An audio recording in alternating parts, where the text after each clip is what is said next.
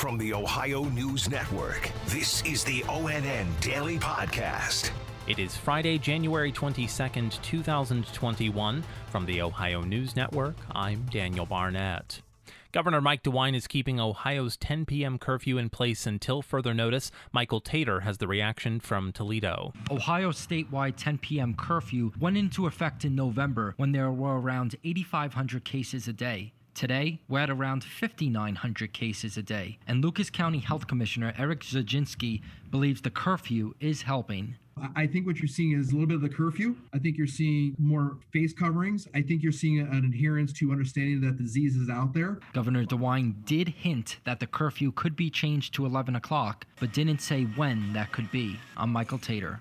The day started out a bit shakily in northwest Ohio. ONN's Dave James explains. There was a small earthquake overnight in northwest Ohio. According to the U.S. Geological Survey, the magnitude 2.4 quake happened at 12:22 this morning near Fort Shawnee, which is just south of Lima.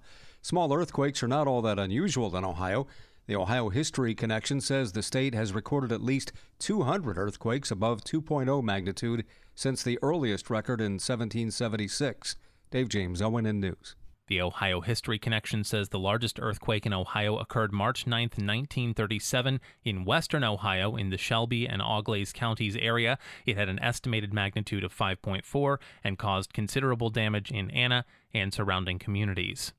Ohio's health officials say they're investigating how nearly 900 COVID-19 vaccine doses were handled so improperly by Columbus distributor Specialty Rx that they were ruined. Yolanda Harris has more. The Ohio Department of Health reported storage temperatures were not properly monitored, and those 890 doses were supposed to be second doses for some long-term care facility residents.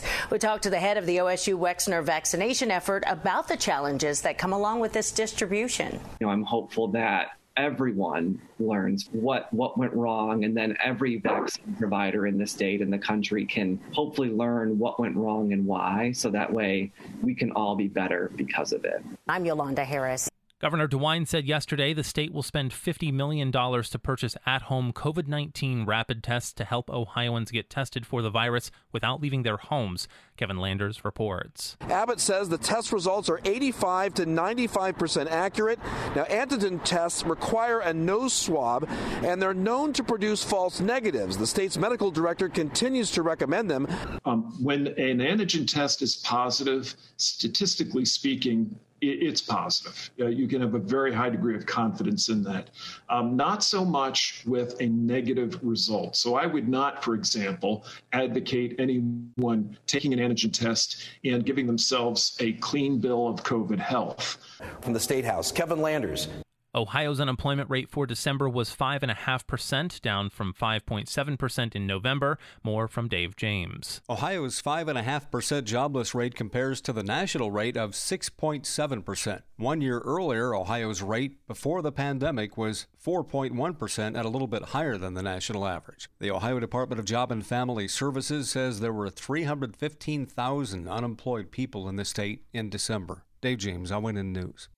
In response to the latest shooting of an unarmed black man by an officer in the capital city, Columbus City Council President Shannon Hardin yesterday announced proposed legislation that would crack down on misconduct by city police officers. Yolanda Harris has the details. It would enhance discipline for officers who fail to render aid to people shot or hurt by police, or punish officers who fail to properly use their body cameras.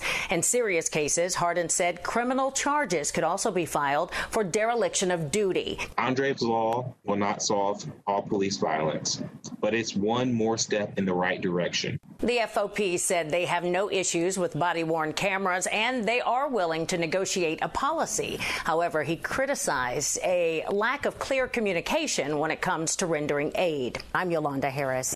New accusations have been leveled against the troubled grandson of Cleveland Mayor Frank Jackson. Michael Kelly has the latest. An arrest warrant for the younger 24-year-old Frank Q. Jackson was issued on Wednesday in Cleveland Muni Court, stemming from the investigation of mid-December allegations of domestic violence. The warrant states Jackson knowingly caused or attempted to cause physical harm to the mother of his child. At the time, the woman told police she did not want to press charges. The city said a special prosecutor was being assigned to investigate. So far, no word when the younger Jackson will appear in court. Michael Kelly, ONN News. And an Orthodox priest from Northwest Ohio says he's been suspended for 3 months for going to President Donald Trump's rally near the White House before his supporters stormed the U.S. Capitol. Here's Angela Ann. Father Mark Hodges says he was told by a church leader that he was guilty by association. Hodges says he marched toward the Capitol on January 6th, but left when he saw a group violently going after the police. He calls the suspension unjust. The Archbishop from the Diocese of the Midwest Orthodox Church in America confirmed the suspension, but would not comment on details. Angela Ann, ONN News. Special thanks to affiliate stations WBNS-TV in Columbus and WTOL-TV in Toledo for their contributions to today's newscast. I'm Daniel Barnett on the Ohio News Network. This has been the ONN Daily Podcast, a production of Radio Ohio Incorporated on the Ohio News Network.